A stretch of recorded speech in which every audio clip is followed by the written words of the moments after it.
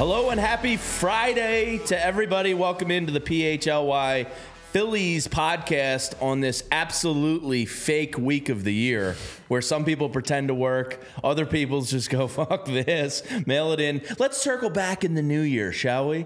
So it is kind of like this fake week of like work, not work, super long weekend, great time of the year, holidays, etc. You just said something that brought back Circle back. my 8 months of corporate work in between my two media jobs.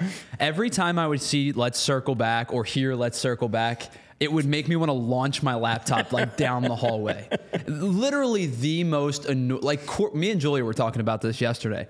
Corporate lingo is a joke because everything is so decipherable. Yeah, and it's behind your back, and it's like very grade school, and it following up again. I hope this finds you well. Hey, bitch, get back to me. I hope this email finds you well. Well, no, thanks for asking because life is miserable.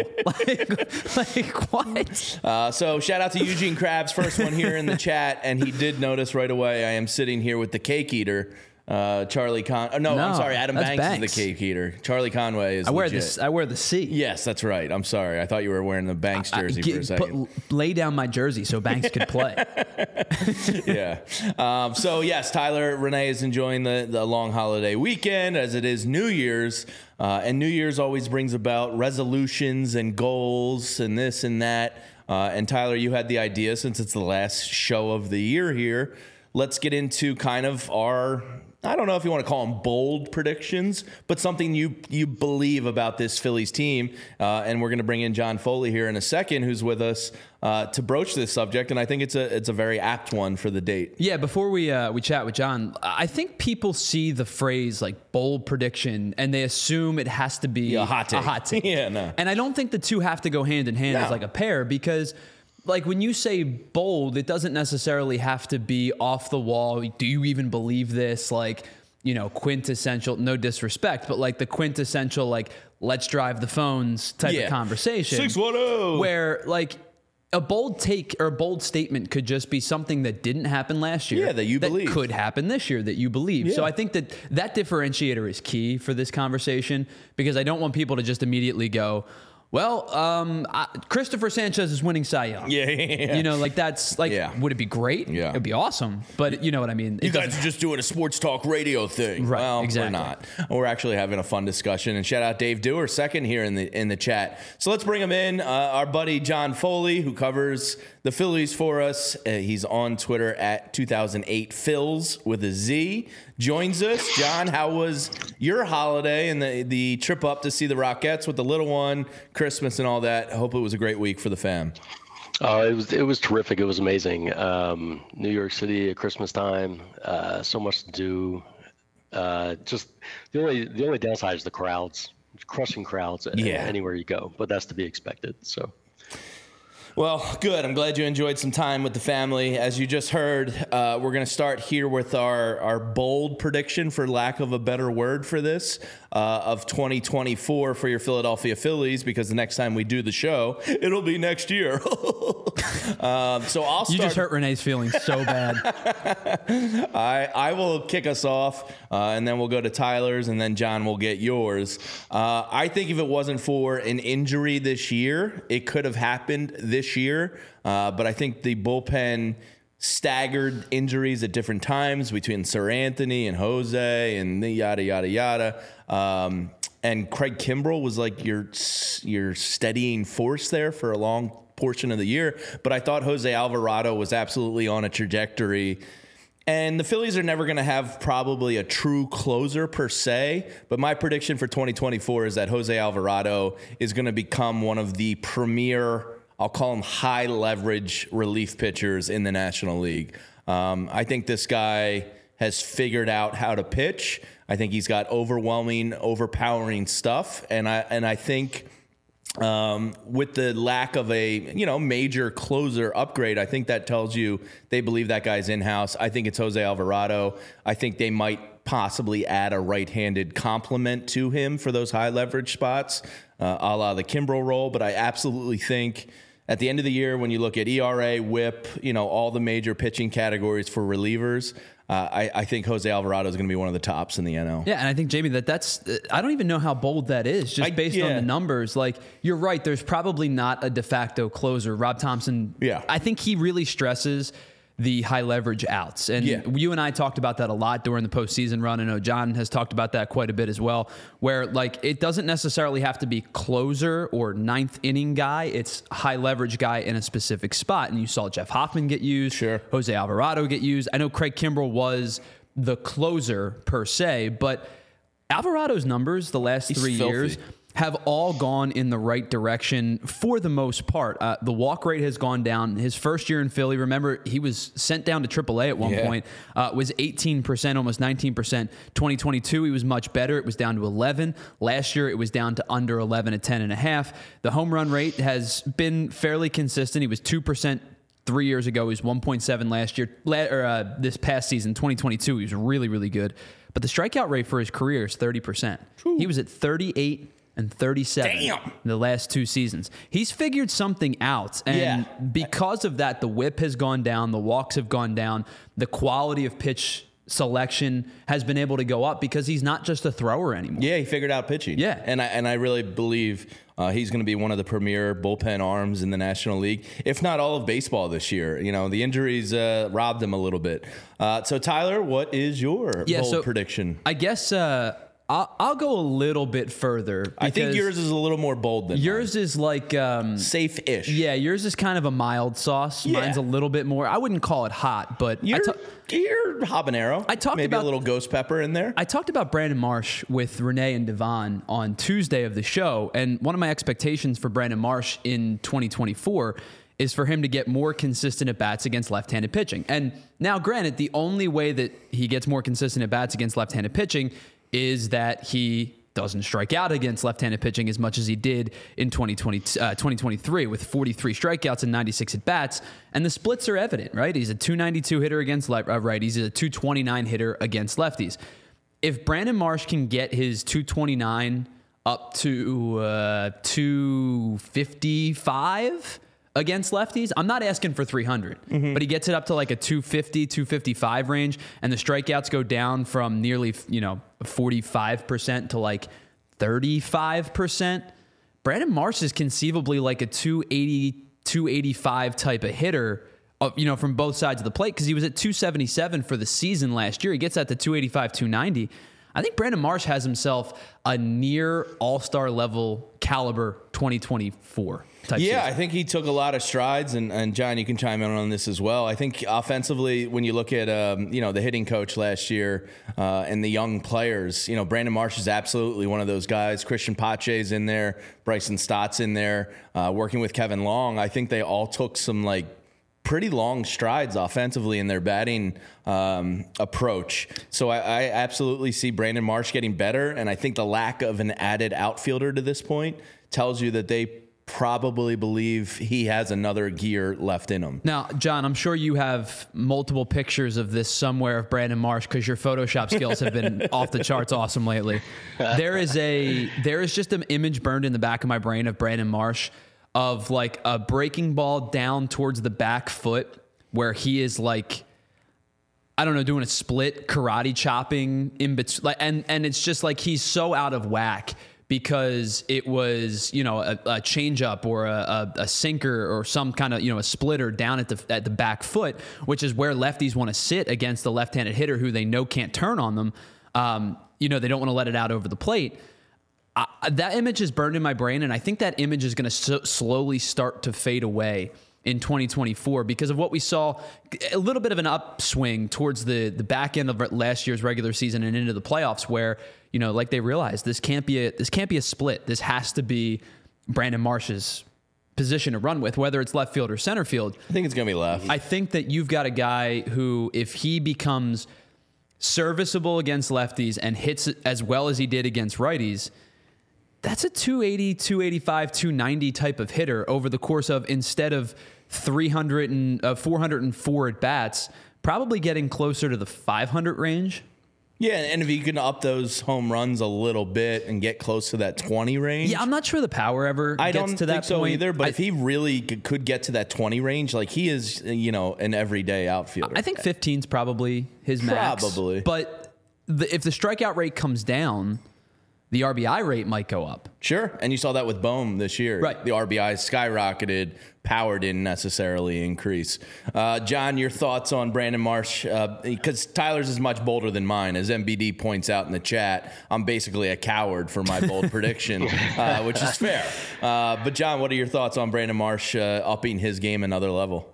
Yeah, I mean, first of all, what a find Brandon Marsh was for the organization. The expectations when he arrived were not for him to even be the caliber of player he was last season. I mean, you were looking at, all right, we need to improve defense. He's a glove out there. He can cover a lot of ground. I don't. To be sitting here now and having a reasonable conversation about how good he might be, and throwing around some of these numbers is incredible. Now, can he do it? I don't know. I follow the logic. I think, you put in more work against lefties. I do know at the winter meetings, Rob Thompson expressed confidence in Marsh's ability to hit lefties. So I would expect to see some improvement there. I mean, he seems to work well with Kevin Long. Improving upon those numbers he had with the Angels before he got here. So hopefully there's more room for improvement. He seems like a guy who works tirelessly to improve. Now, all that said, moving from 229 versus lefties to 255 versus lefties, that's a tough task. It's a hefty jump, no doubt. Yeah, it's a hefty jump, but it's not out of the realm of possibility. So I think this is good in terms of bold, but entirely realistic. And I mean, if he can make that jump, and Rojas can be serviceable at the plate, Yoked Johan. Yeah. And based on these pictures, I mean, I'm expecting 30 home runs next year. All of a sudden. Yeah. One last year. But yeah, now you've really got something going. If you're playing Rojas every day in center, Marsh every day in left, and I think Marsh to that point, John. I think Marsh is the guy that, like, if he does take like the next step in his career offensively, I think he's almost like the biggest game changer for this lineup. Because most other guys are already kind of like maxed out. Like Bryson Stott, is he going to get better? Yeah, he can, but it's going to be like a slight improvement because he was so good this year. Harper, Turner, Bohm kind of took that step this year a little bit. Castellanos, all those guys are kind of like capped out. You know what I mean? Like they're all at their level. So if Marsh is one of those guys that has a next gear available to him. So I failed calculus in high school. So hopefully this analogy makes sense. I don't know. John, you might be better at math than me and Jamie. I've been on a week-long bender. Math is not like I don't know if it's like the bell curve or like I don't know like what the exponential rise of Brandon Marsh is. But like go back to 2022, 60 games played against left-handed pitching, 96 at bats. Same amount of at-bats in 2023 over the course of 72 games, which is a little strange. But the strikeout rate was effectively the same, but the average went up from 188 to 229. So that's a 40-point jump. Expecting another 40-point jump is crazy. Like, because it's a lot easier to go from 188 to 229 than it is to go from 229 to 269. Right. But if you can go from 229, maybe 255 was a little much, but if you can get to 245, you get up to an 11-point jump to a 15-point jump. Yeah. Maybe that's a little bit more realistic, and it still bolsters a guy who hit 290 against righties last year. Yeah. I think it's entirely within the realm of reason. I mean, the counter argument would be he showed all that improvement. If anything, he may be due to regress against lefties. But that's not how it sounds from within the organization. It sounds like they really do have confidence in him to hit lefties. We'll see if he actually gets the opportunities. But they're at least paying lip service to the idea that Marsh is more of an everyday guy. Yeah. So John, in our text conversation, you threw out one and you said you'll be able to back it up. Now, what is your bold prediction for 2024 in your Philadelphia Phillies? All right, I want to preface this and say I'm actually making a bold prediction. I'm with the chat on you, Jamie. I don't know about. Is that what this whole thing was about? Making bold predictions? I thought we were just saying stuff. I mean, I've never heard. Jose Alvarado is like one of those guys. I just think he's going to get his national respect more this year. I think the Phillies might play 81 home games at Citizens Bank Park this year. They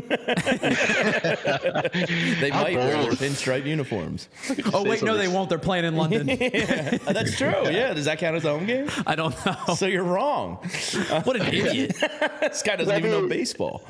I do think Alvarado has already established himself as one of the premier high leverage relievers in the game. As far as whether he can take control of some sort of closer role. The Phillies say that, they're more about mixing and matching. Anybody can pitch the ninth, but when somebody steps up and takes it, sort of like Kimbrel did in the first half of the season, of course that's better. Yeah. The mix and match, if you have Kimbrel before, he sort of went off the rails. All right, I get the coward award today. It's fine.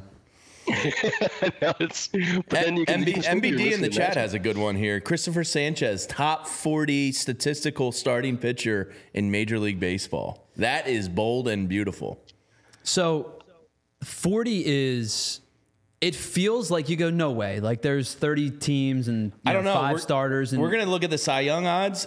It's not like the prettiest list I've ever seen in my life. It's not out of the realm of possibility when you go the entirety of Major League Baseball and you think of some of the teams, whether they've got either vets who stink or young guys who maybe haven't gotten good yet, and maybe a combination of the two if you're like, the Nomad A's, or, pick a team in the AL Central that's apparently not the Royals and Tigers anymore. Like the Twins still clearly have good pitching. So maybe that was an unfair statement. But if you look around the league, there's a lot of bad pitching. There's a lot of really, really bad pitching. And maybe 40 doesn't fall outside of the realm of unfair after all. Like you just immediately think that seems high of a jump to take. Not really. But maybe it's not. He was great this year. I like that one, MBD. Even though I'm a coward and you pointed it out, that's a good one. You understood the assignment. I mean, at a certain point, Christopher Sanchez does just have to start getting more respect. The numbers are there, and they continue to be there, and they continue to be there. We'll see if they let him pitch deeper in the games than they did last season. I hope so, because he earned it. Apprehension there. Yeah, exactly. He earned it. He at least earned a shot at it.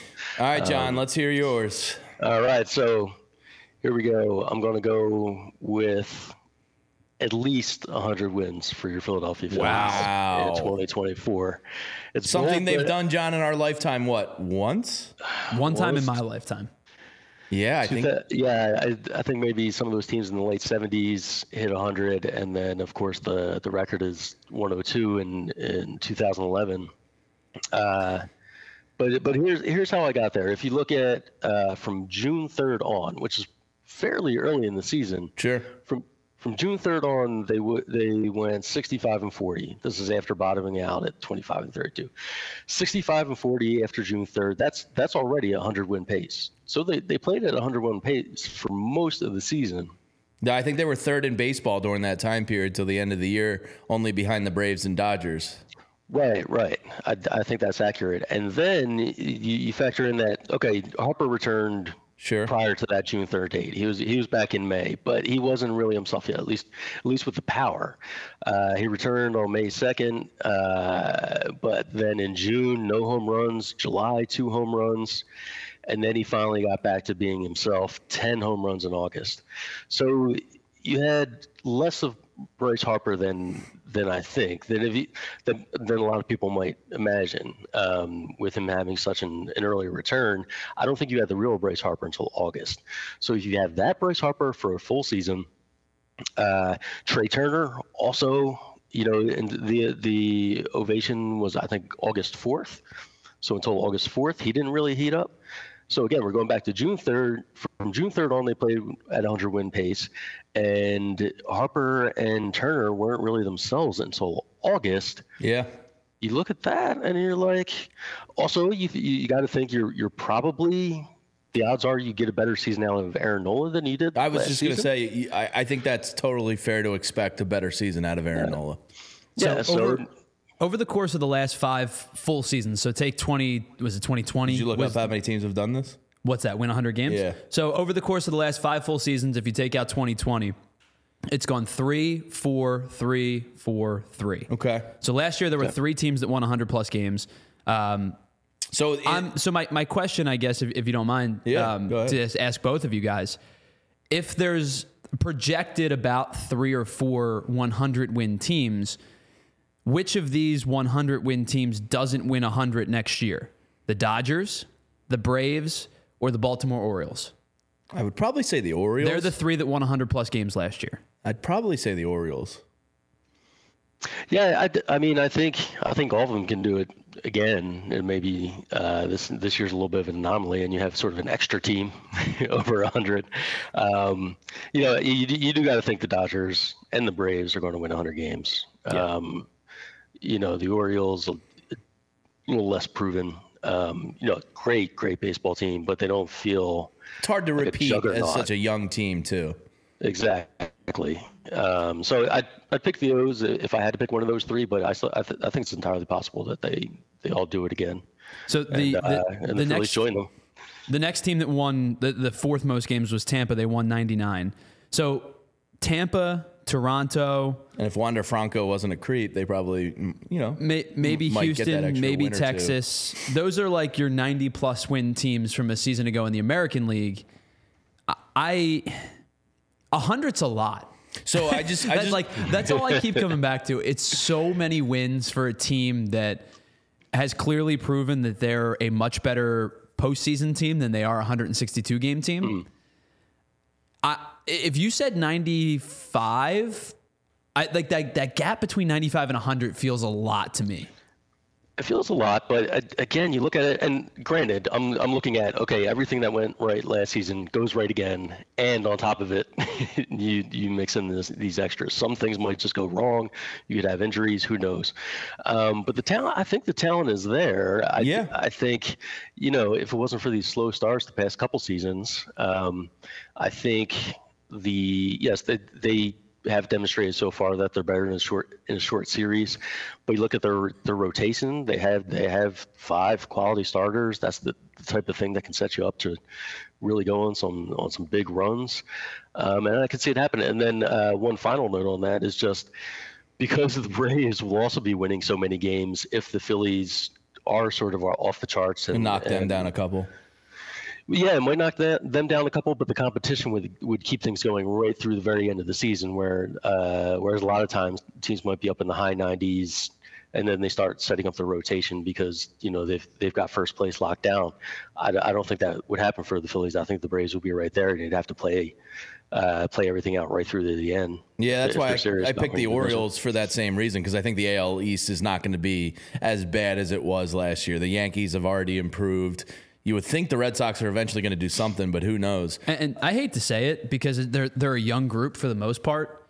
This almost feels like a make or break season for the Blue Jays. Yeah, and the Blue Jays should be better. They've had this core together for a while. The Vlad Guerrero, Bo Bichette, Kevin Biggio group with, and they added Springer. Different levels of success, right? And Springer was added. I think that maybe it's unfair because the guys are like 24, 25, 23. But it feels like one of those, you're starting to think about things season if things don't go their way. Yeah, it's tough. I wish Ohtani had been on that jet. Landed in Toronto. Robert Herjavec. So I think John Foley wins the bold take award of the day. So. Because as MBD points out, I had looked it up also. The Phillies have only done this 3 times since 1886. They did it in 1976. They did it in 1977 back to back, and then of course they did it in 2011.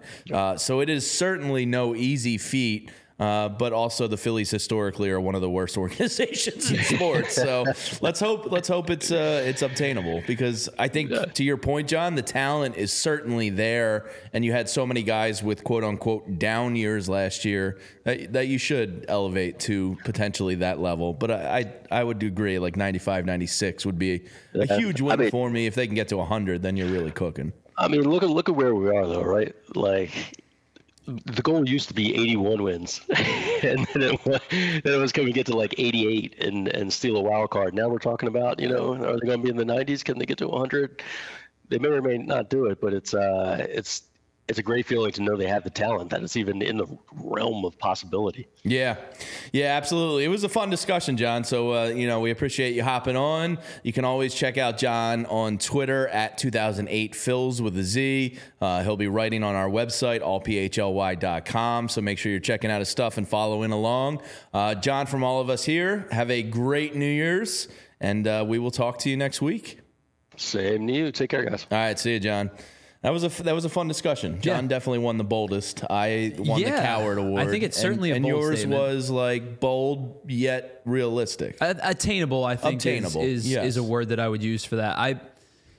I hate to say what I'm about to say. Ooh, spicy. The Phillies are they're say it with your chest. I find it very difficult to assume that they're going to get close to, like you were saying, the 95, 96 range. That would be huge. I don't even think it gets to that. Like they're just. What did they finish last year with? They finished with 90. They were 90 and 72. I think that's about where they sit. They're 89 to 91. They're going to make the playoffs because the NL is terrible. Yeah. So like I think that the Cubs will be improved. I think that will they? Even I don't know. They've not done anything. I just assume by natural, some semblance of a step forward, they would. Think. I think the Reds are going to be improved. I think Milwaukee takes a step back. I think the Cardinals are going to be better than they were. Like that was just a dumpster fire year for them. Yeah, I mean they got 4 new starting pitchers. Yeah, I mean unless their games all start at like 9:00 at night, where it's past their starting pitchers' bedtimes. I think that the NL is winnable. Is there for the taking for like 4 teams, because I think there's a lot of good teams. I think there's a handful of. Let me rephrase that. I think there's a lot of average teams. There's a handful of dumpster fire teams. And then there's a handful of really good teams. Yeah. And I think the Phillies are at the bottom of the really good teams. Yeah, I agree with that. The other thing I agree with is telling you all about Wheelhouse Cards, because it is awesome. They have 2 locations in Wayne and Westchester, and they are our go-to sports card, gift, and apparel shop in the Delaware Valley. Their motto is cards and community, because a love of sports unites us all. That's why we're all here in the chat. Eugene Krabs, I saw your comments about the Phillies win totals in other years, but that community brings us all together. And they have tons of your favorite cards, like Topps Chrome Baseball, Mosaic Football, as well as a lot of gifts and apparel and t-shirts, hats, hoodies from brands like Mitchell & Ness, 47 brand, Junk Food, Starter, and of course Shy Vintage Sports. And if you're looking to have your sports card collection graded, well, Wheelhouse offers PSA grading submissions. They also have a ton of different family-friendly events and birthday parties every single month. So stop into either of those stores in Wayne or Westchester. Maybe you got some holiday money that's burning a hole in your pocket. They're open 7 days a week for you at 11 a.m. Use that code PHLY to get $10 off any purchase of $25 or more in store. And be sure to give them a follow on Instagram at Wheelhouse Cards. I follow them. It's a very fun follow. And let me also tell you that when I went to my Christmas party, I had It's a Philly Thing, Eagles ugly sweater on. Yeah, I think we use that phrase unfairly with that sweater. It's not ugly, but it's a really nice sweater. It's kind of done in the ugly Christmas sweater fashion. And I was getting asked by everybody at the party, where'd you get that? And I was like, dude, FOCO. Mm-hmm. You got to go to FOCO. And again, use that code PHLY with your purchases, because FOCO is a leading manufacturer of sports and entertainment merchandise with a product line that includes apparels. I was wearing my friendship bracelets during Red October, accessories, toys. I know our own Mickey Durkin has bought a bunch of bobbleheads from them because he's a bobblehead fiend. It's the best officially licensed gear for all sports and fandoms, because football and tailgating season is winding down. They got everything you need, hoodies, hats, sunglasses, bags, overalls, everything you need, and they've hooked us up and provided awesome pieces for our sets, which you see here behind us on the shelves and all over our offices. FOCO always has your back for Philly sports, and they have yours too. Get the best gear around by using the link in our description. For all non-presale items, use the promo code PHLY10 for 10% off. FOCO is awesome, so make sure you're supporting them in your merchandising needs. Now, to the thumbnail of our show today. I just saw it this morning. John Heyman. Now, John Heyman, more or less, is a Scott Boras puppet. Mouthpiece. Yes, Yeah, a mouthpiece. So you do have to take everything he says with a grain of salt because he likes to throw a lot of stuff at the wall and eventually something sticks. He is good. I'm not trying to totally discredit him, but he does throw a lot out there. Sure. And it's probably all coming from Scott Boras. I would say a lot of it, yeah. Most of it. And Scott, fair or unfair, you're probably correct. Yeah. So the thing that came out most recently from Heyman's piece on the New York Post was that the Phillies are still in on starting pitching, namely Jordan Montgomery and Blake Snell. Do I think it's realistic? Probably not, because most of the local people that we trust and read are saying the Zach Wheeler extension is the number one priority. Right. I would think they have that stacked above Blake Snell and Jordan Montgomery. But if there's a way where you can manage both of them, I totally could see the Phillies being in on one of these guys because of what you just said. They're at that bottom of the super good teams in the NL, and the Dodgers and Braves are super teams, and they're nasty. And you are at a chance now where you're on their heels. Something like that could kind of put you ahead or even to with them. So from that standpoint, and John Middleton wanting his damn trophy back, and this being, like a 2 or 3 year win now window, I think there's some truth to it. So I think that there's truth to them looking into another starting pitcher, because we talked about how, the offer to Yamamoto is never going to be the top offer. But I think that there is some value into them looking into the starting pitching market. I don't know if I buy into the value of them spending big money. Well, it depends what the deal is. The later that some of these guys sit around, I would imagine it increases the Phillies' chances. The cheaper the market gets, sure. I would think. Unless so the only thing that would change would be if Blake Snell signed in late January for a $7 bazillion, and everybody went, oh my goodness, this market is entirely shifted. Mm-hmm. Because the longer that these guys sit around, the cheaper that the contract gets. I don't think that, the one thing I will say though, I don't believe that the Zach Wheeler extension and signing another pitcher are in the same pool of money, but it's the pool of money to sign another pitcher is much more shallow than the pool of money to re-sign Zach Wheeler. Yes, agreed. And as Dave P says in the chat, super teams guarantee nothing. Yeah, sure. I mean, the Dodgers are guaranteed jack shit this year. But it's just money, and if John Middleton. Yeah, you can say that. Yeah. I mean, if you're not the one taking your wallet out and none of us here have to swiping your credit card. None of us here have to Venmo out to Mr. Middleton to go get Blake Snell. Now, Blake Snell is an interesting one because it's not very often, Tyler, that you see a 2-time Cy Young winner. I think only the second pitcher to do it in both leagues. Seventh. I was way off. I'm an idiot. I think it was 7. The red wine is melting my brain this week. You're probably right. 2 sounds ridiculous now that I say it out loud. But Blake Snell, 2-time Cy Young winner, exceptional in those Cy Young years, really pretty good most of the time, had a stinker or 2 of a season. He's talked about in MBD, I know is going to go off in the chat here. Mm-hmm. He is anti-Snell. Now, you this morning when we were discussing this, you went to the baseballpornhubreference.com and deep dove his stats to try and find out why people dislike Blake Snell so much. Age 31, might not get the money he once thought he was, but he was clearly 3rd or 4th on this starting pitcher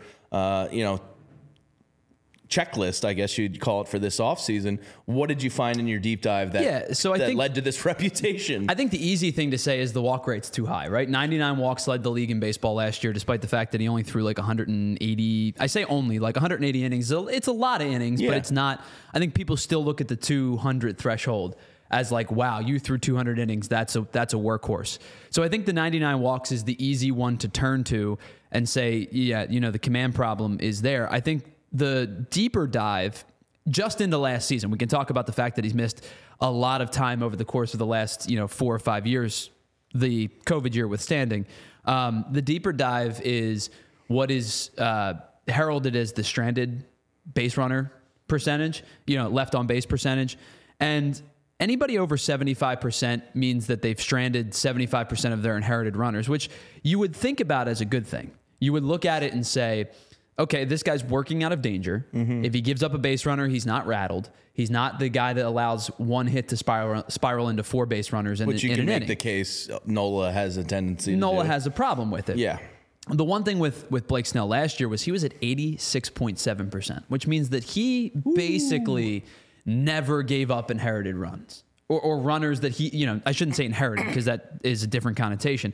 The runners that he allowed to get on base, he stranded almost 87% of them, which again, theoretically seems really, really good. But when you have a guy whose walk rate is as high as his is, and you're stranding 87% of the runners, I think a lot of people go, playing with fire. When does the luck run out? Sure. And so I think between that, his slim build, his injury history, and the fact that I think the moment that his velocity dips, he's going to be cooked. Sure. Worries people for a long-term deal. So I threw out this number to you. Let's say Snell, and a lot of comments, Snell is just a polarizing figure here in the chat. A lot of people. Yeah. So I threw this number out to you because I would have hesitancy throwing a 5 or 6 year deal at him at age 31 because of what you just said. When the velocity goes, does his whole game go?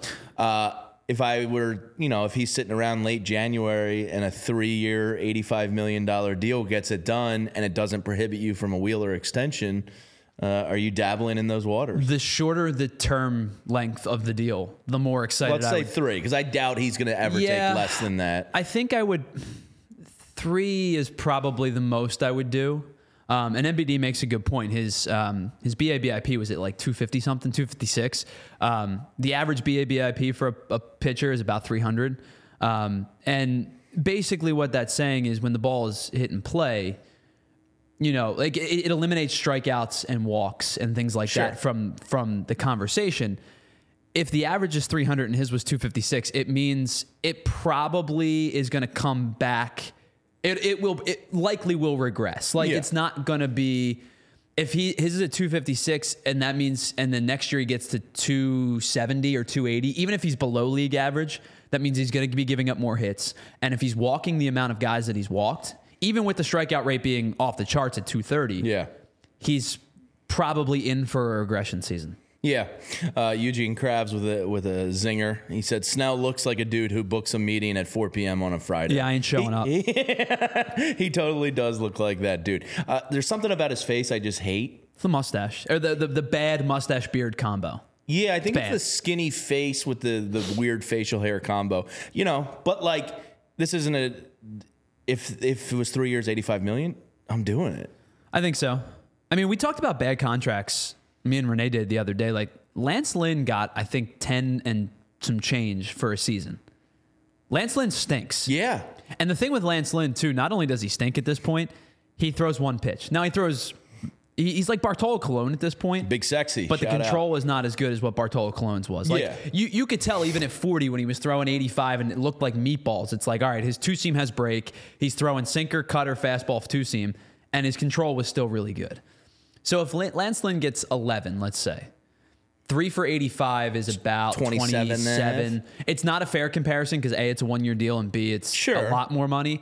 But it just puts it into perspective. Like, pitchers make more money than they should. Yes. I mean, does Justin Verlander and Max Scherzer deserve $43 million at this point in their career? No, they don't. Pitchers are always overpaid. But if there's a opportunity, is Blake Snell better? The way I would view it, because I don't give a damn about the Phillies' money, is that he's not Taijuan Walker, and he's better than Taijuan Walker and Christopher Sanchez. He's probably better than Ranger Suarez, too. Not when it comes to postseason time, though, because Ranger's been incredible in the postseason. He's got those big old balls that he just trots out every October, and he becomes unhittable. But he becomes, if you have a Wheeler, Snell, and Nola top 3, that's horrifying in a playoff series. Yeah, and even if there is a regression, let's say maybe he's closer to the 3.4 he posted in 2022 or the 3.3 he posted in 2020, over the course of 11 starts. I don't think he's going to be 4-2 bad. No. Like he was in 2021. If you're probably not going to get 32 starts from him. That was an anomaly last season. You're probably getting 25. So you have his run. What's his rundown? Just buzz through so 19, 24, 31, 23, COVID year 11, 27, 24, 32. So he averages. So he started 191 games over the course of 7 full and an 8th season. Okay.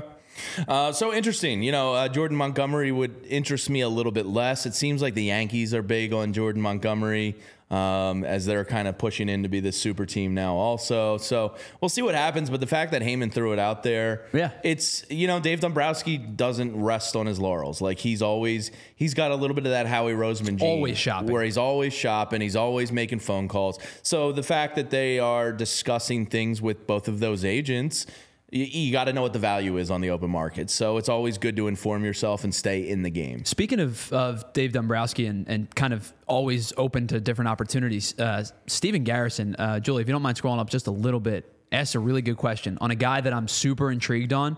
Asked about the low risk, high reward of Brandon Woodruff. Ooh. So he had shoulder surgery. He's not going to pitch. I don't think he pitches at all. I think he's got 2 years, or he's got 2 years left on his deal. No, he's a free agent. Oh, is he? Oh, he is. Yeah, that's why that's why he got let go from. I think I'm confusing with Burns. All right. Burns has 1 year. 1 year, yes. I think. The Brewers have to decide if they're going to sell. Correct. On the Burns front. But Woodruff is super intriguing because the numbers over the last couple of years have been really, really good. He's like one of those low-key, sneaky great pitchers. Sure. 3.1 ERA over the course of his career. And that beats Snell in a lot of seasons. Started 11 games last year, got hurt, needs the shoulder surgery, is not going to pitch at all in 2024. I'd be super stunned if he does. I think they said sign him. September is like absolute best case scenario. So you're gonna have to sign him to a 2-year deal with you're just eating money for a season, hoping that year 2 is, and maybe because he's hurt, you can get away with a 3-year deal with a team option in year 3. Yeah, where it's like, all right, we're gonna trust you, pay the money in year 1. Let's see what you can do when you take the mound again in year 2. Year 3 we'll reevaluate. Yeah, super intriguing, even though he's not going to pitch next year. It is, and few teams that are truly competing can afford to do that. Right. So, I mean, I haven't thought much about him because he's not going to pitch this year, but that is a very intriguing name. And I think you're going to have, if they were to find a way to sign a guy like that, you're going to get the immediate, that's a great signing. And then people go, okay, he's not pitching. Yeah. And then you're going to put him on the back burner and you're going to forget about him for a year. And then the Wheeler this time next year when we're doing the show, we're going to be like, holy shit, the Phillies got Wheeler, Nolan, Woodruff. Right, and then Rangers are 4th. Like, you're going to go, whoa. We're cooking with gas here now. Yeah. Assuming Woodruff can come back. It's I wonder what kind of deal that translates to, since he's not pitching this year. Like, you do have to pay him something because he'll get offers for a little bit this year. Right. But, like, does that do a 2-year team option, 3rd year for... probably I don't even know. 15, like 15 in the 3rd year. Like it's the biggest number in year 3. Yeah. Do you think it would be that low? For the 1 year? I'm saying for the 1 year. For the first year. No, the first year would probably be like a 7 or 8. A 7 or 8. Year 2 probably bumps to 10. I would think you'd have to go higher. It's got to be more than that. I would think you'd have to go 15 for year 2 and like 20 for year 3. Right. So you're looking at roughly 40-something million. 3 years, 45. 3 or 45. 345, 350. Screw it. Go spend some money, John Middleton. It's funny, like being off for the past week and just being on Twitter and listening to radio and like there's been a lot of Phillies comment. Like the perception is out there that the Phillies are having this horrible offseason because they haven't done anything. And they're just going to run it back with the same team. And a lot of people are, I think, started to get irritated by it. And I do get it, but I also think there's a bullpen or outfield move coming. I think the way that the season ended last year, people are very discontent with running it back. Yes. And to a point, I understand where they're coming from, but I also, you've talked about it plenty. I don't know what big move you wanted, with the exception of like Adam Duvall would be big absolute home run me. Swing for Yamamoto, which would have come out of left field. Sure. I'm not quite sure which move you like genuinely A, believe could happen and B, believe you want.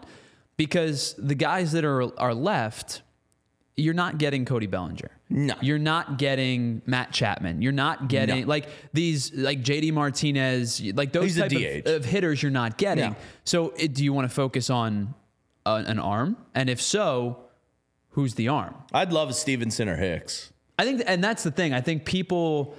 And people even are, Liam Hendricks, I saw Mickey mention earlier. I'd love to take a shot on another him. guy that's not going to pitch next year. So you're giving it. I thought he had a shot at like after the All-Star break. I don't think he's. I would be surprised if he pitched. I don't think he's. Okay. I think because he had Tommy John. Oh, So I right. just don't know when it was. And he's not Bryce Harper. He's not going to come Yeah, back. he's not on. robotic.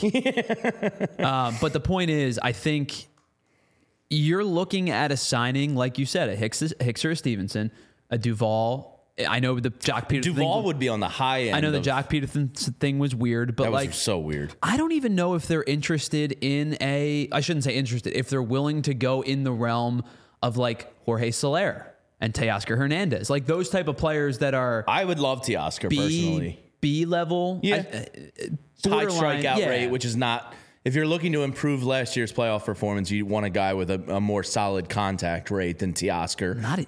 But he's got pop. Sure he does. And in Citizens Bank Park, and that's the other thing to consider in the Snell conversation. He's going from Petco to Citizens Bank Park. How does that weigh in Sure. the conversation? But I think Teoscar could, if he's, let's say they made the Teoscar move, which is probably unlikely, and Marsh becomes the everyday center fielder, Teoscar your left fielder, he could probably hit 30 in this park. Yeah, I've been adamantly vocal about no on Teoscar Hernandez, no interest at all. High strikeout rate. But I get your point. Like there's pop there. Sure. And this outfield really doesn't have a lot of pop. And I think, that's one of the things that's just like kind of a bummer from a typically historically power group of players. Sure. And I think too, this fan base has gotten to a point where over the last couple of years, you've gone Harper, Turner, Real Muto, Schwarber, Castellanos, Wheeler to, back a little bit further. Mm-hmm. Like there's been big time signings over the last couple of years, and this has been a quieter offseason. We're driven by the search for better. But when it comes to hiring, the best way to search for a candidate isn't to search at all. Don't search, match with Indeed. Indeed is your matching and hiring platform with over 350 million global monthly visitors, according to Indeed data, and a matching engine that helps you find quality candidates fast. Leveraging over 140 million qualifications and preferences every day, Indeed's matching engine is constantly learning from your preferences. Join more than 3.5 million businesses worldwide that use Indeed to hire great talent fast. And listeners of this show will get a $75 sponsored job credit to get your jobs more visibility at Indeed.com/Blue Wire. Just go to Indeed.com/Blue Wire right now and support our show by saying you heard about Indeed on this podcast. Indeed.com/Blue Wire. Terms and conditions apply. Need to hire? You need Indeed. It has. And so I think it has people up in arms. Yeah, it does. And Mickey Durkin says, bring Hoskins back. That's our man Vince's take. The only thing about bringing Hoskins back is that means Kyle Schwarber has to play the field again. I just threw up in my mouth. Sorry, podcast listeners. I literally just never want to see that ever again. You would think the Cubs are relying on him as their insurance policy. I think Heyman also said that they now think Bellinger is going to return there. Mm-hmm. They're back in the mix for that. So you want to talk about quiet offseason. Cubs fans have a right. They haven't done anything. To be pissed off because they've done literally nothing. Not spent a dollar, not made a trade. Like even Oakland did something. Well, I shouldn't. Can I still call them Oakland? Yeah, I don't know when you shift to Las Vegas. The wandering nomads. I feel so bad for Athletics fans. What do I call them? Yeah, I don't know. So MBD has a super chat. Welcome and thank you, MBD. He says they keep flirting with another starting pitcher. Firing, that would words are hard. Yamamoto, the Heyman report we just talked about. Basically, what do you have to do to make that happen? Do you have to trade Taijuan Walker? And I did see Mickey Durkin talking about that. Taijuan Walker is on average $18 million a year for 3 more years. Yep. It's not unmovable, especially if you eat some of the money. And there is something to be said for Taijuan Walker being a regular season arm that gets you through a long season and is just one of those back of the rotation guys. Did they overpay for him when you compare it to like Lucas Giolito's and some of the guys the Rangers got? Yeah, absolutely they did. Can you get out of it?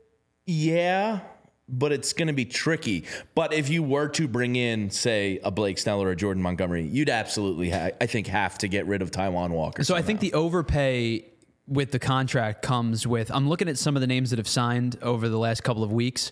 And two names specifically stick out to me was Seth Lugo signed a 3-year, $45 million deal in Kansas City, which was a big signing for Kansas City.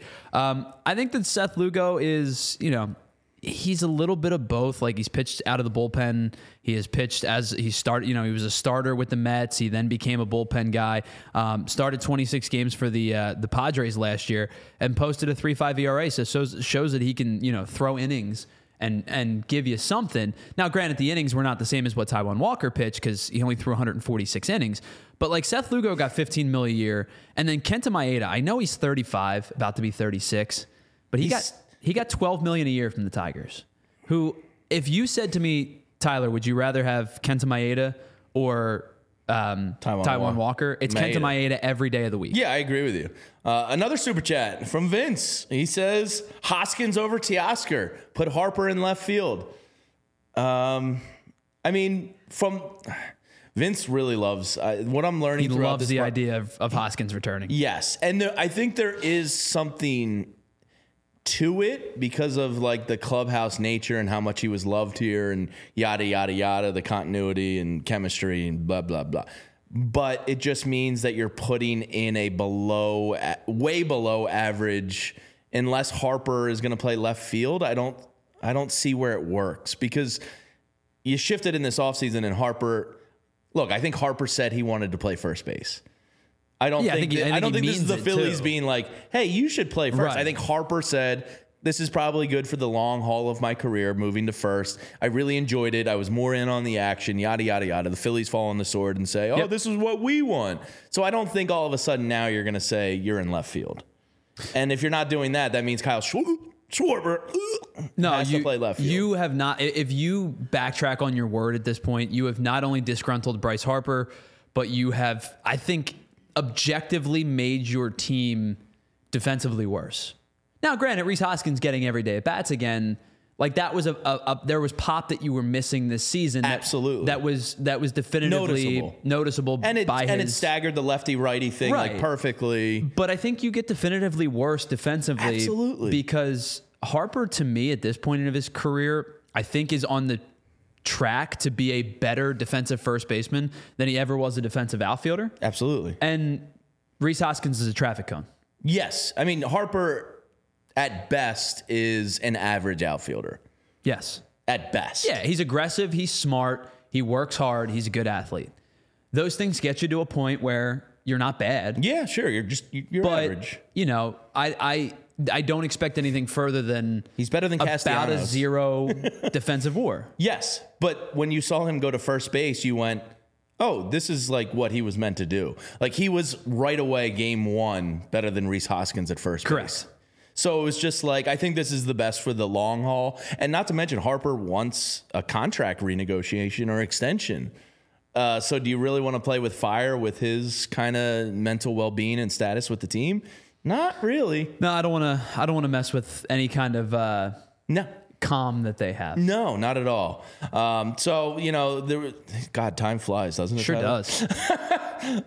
These two seam heads just having a nerdy baseball discussion, and we lost track of this whole draft we were going to do today. Yeah, well, there's a lot of stuff we still have to get into. But listen, if you want to hang out with me and Jamie, use the Game Time app. We'll hang out with you at a Phil's game this upcoming season. Absolutely, because the Game Time app allows you to see your seat before you buy your seat. And I was telling this story the other day, Jamie, about how me and a couple of my friends went to a concert out in Reading a couple weeks ago, right after Thanksgiving. And we bought these seats thinking that they were awesome because they were lower level. It was at the Reading Hockey Arena. You know what I'm talking about? It was lower level. We thought these seats were great. And we get there and we realized we're basically directly behind the control board. So we You're had like, oh, this is why the tickets were so affordable. So we got these tickets because we just thought row and number, and they sounded great. And like, listen, the concert was a blast, and we had to stand the whole time, and we made it work. But if we would have used the Game Time app, we wouldn't have had to worry about that because we would have seen where our seat description was because we were able to buy our tickets with that picture. It shouldn't be stressful. Game Time makes it fast and easy. You can not just buy for Phillies games like we talked about with sports. You can buy music, comedy, theater near you. And of course, they have last minute killer deals with the best price guaranteed, so you can stop stressing over the tickets and start getting hyped for the fun you'll have because they have flash deals, they have last minute deals, easy to buy tickets, and the lowest price guaranteed. They'll also give you event cancellation protection, job loss protection, etc., because they are the best. And if you're a first-time user, go to Game Time, download the app, and use the code PHLY for $20 off your first purchase today. The Game Time app, I cannot recommend it enough. And while we're here, let me tell you about another one of our favorite sponsors because I just got turned on to these guys at Reading Terminal. Yeah. And it's Bagel & Co. because, listen, you understand there's certain foods that are good in certain parts of the country, and Jersey and New York kind of have a market on bagels. Yeah, we're taking that back. Not anymore because Bagel & Co. is the best bagel around. You don't have to go up the Jersey Turnpike. You don't have to get on 95. And you don't have to go all the way to the city like John did when it was crowded because it's the holiday time and everybody thinks they need to be in New York. And John said the crowds were pretty rough. You can stay local and get a Brooklyn-style bagel made in Philly. These bagels are the best in Philly. They're large. That's why they call them the Brooklyn-style, New York-style bagel. And they have up to 30 different varieties of cream cheese on top of the fact that they've got 15 to 20 different types of bagels. And, of course, they've got bagels for all occasions. I know the holiday season is starting to get away from us, but they do have Christmas-flavored bagels and other holiday bagels as well. And how about this? They have team-specific bagels as well. If you remember back during the playoff run, they had Phillies bagels. They've got Eagles cream cheese. They're going to do a Sixers cream cheese later in the Sixers season. And who knows, maybe with the Flyers being as good as they are. There's a cup run coming, right? I think they got to start figuring something out. So, in an affordable brand, a lot cheaper than those Jersey bagels you're going to get up in Jersey and New York. So, for the best Brooklyn-style bagel made right here in Philly, go to www.thebagelsandco.com/store locator to find the closest Bagel & Co. near you today. All right, so one of the things we're going to do today that we're not going to be able to get to, I think that we'll save it for maybe Tuesday's show. Is that... because we're off New Year's Day. So yes, Tuesday we'll show. all be back together on Tuesday. Yeah, we're going to do a little bit of a draft of the top remaining free agents. But, we went down a baseball rabbit hole as we tend to do. Did you expect anything less when you and I got together to do a show? Of course not. And with John on? Yeah, that was fun. It's just three dudes being bros. Yeah. So I mentioned it in passing, and the chat's kind of run away with it. Wander Franco, for those that didn't see the story, apparently both of his homes were raided in the Dominican over the week, this past week. They're searching for him because there's a warrant out for him, and he is apparently on the run from all the reports I'm seeing. If you're unaware, it was sexual relations with a minor, really creepy and horrible story. And, one of the top prospects in all of baseball for the past, basically 2 or 3 years. Well, he's past a prospect now, but he was the top prospect in baseball. So it could be a great career, extinguished before it even had a chance. Can I ask one thing of media outlets and sports outlets when a situation like this happens? I don't give a damn about a player's stats when something like this happens. I saw something the other day on ESPN, and they were talking about a criminal situation. I'm not going to dive into the details because it was pretty bad. Mm-hmm. And the ticker they put up down the bottom said averages 21 points per game this season, was expected to be a first-round pick. I don't care. Oh, is this the don't care. The Illinois kid? Yes, it was the Illinois kid. And I'm like, this is humanity. We're talking about human beings being affected for the rest of their life. And I don't mean the player. I don't give a damn about the player. I'm talking about the victims in this situation being affected for the rest of their lives. And I don't care. 21 points per game. I don't care. Yeah, it's irrelevant. Stop putting stats up. It's so weird to me. It is weird. I was sitting with my wife and I pointed that out and she goes, "That's gross. That's just it's disingenuous at this point. if you have a situation where you belong in jail for a long time, right, your performance on the field is irrelevant. Means nothing. Yeah. It just means, like, all I know is that you're a bad person. Yeah, and it certainly seems like he's a bad person. So we'll see how that story comes to a conclusion. But we will do the remaining free agent draft next week. I saw another comment in there saying, what about Bieber or Clase? Emmanuel Clase, I saw the kind of the rumors pick up a little bit over this past week about his trade market.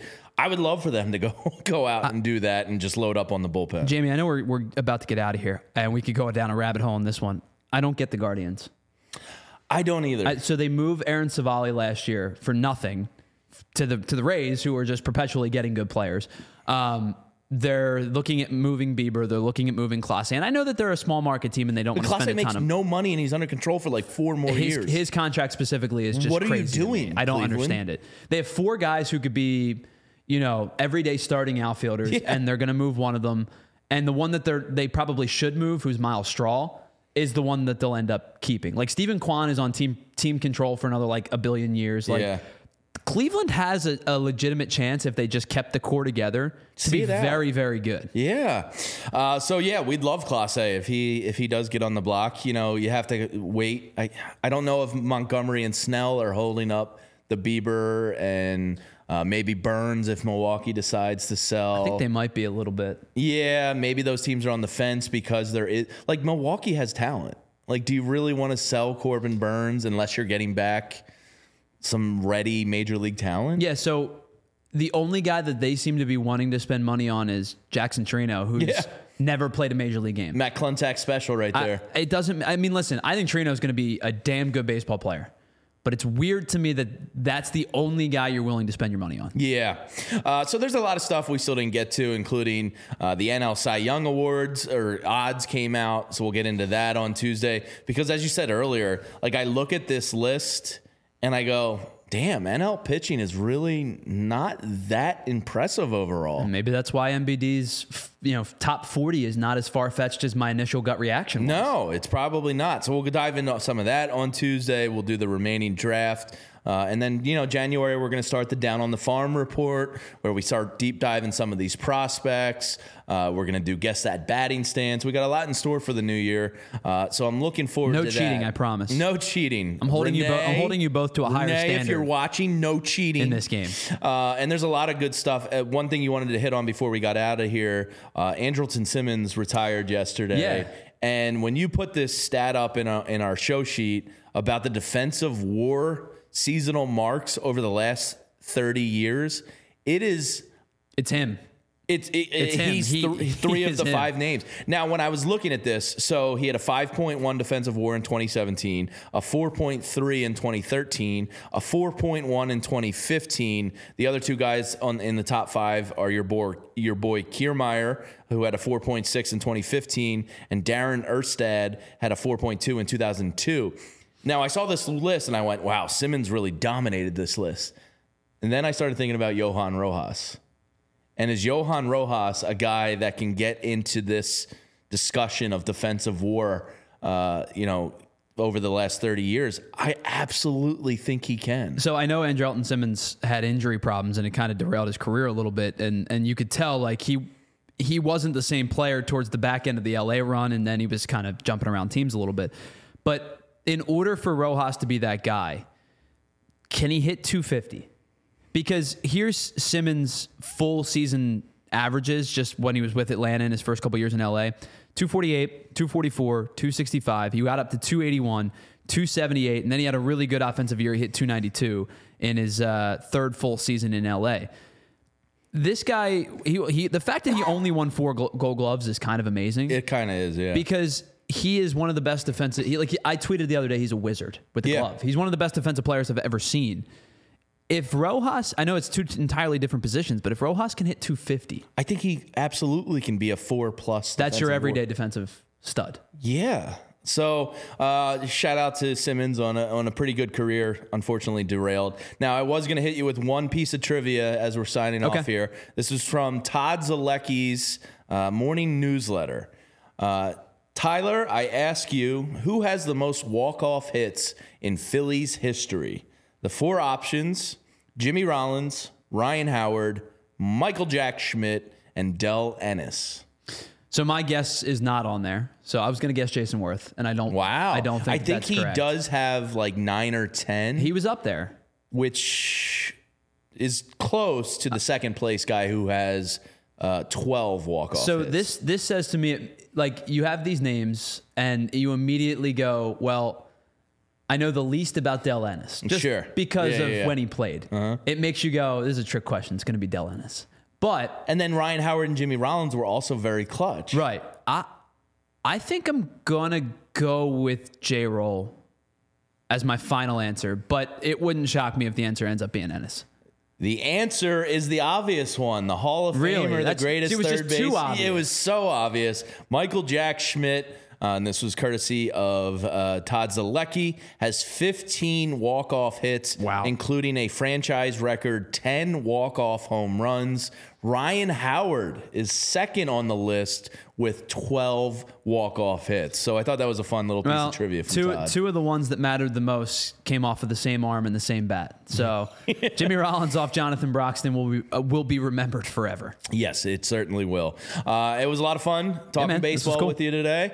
We will be back on Tuesday. I will be back here on Sunday for Eagles Cardinals pre and post game with Bo and Zach. Monday is a company holiday here, so to everybody in the chat, to everybody that checks out the show, we appreciate you. We hope you have a great, healthy, happy, and awesome New Year. And Don't do it.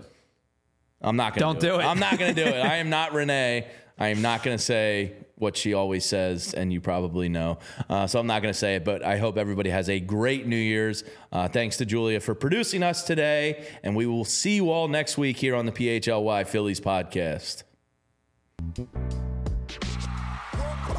We all silly like the mayor.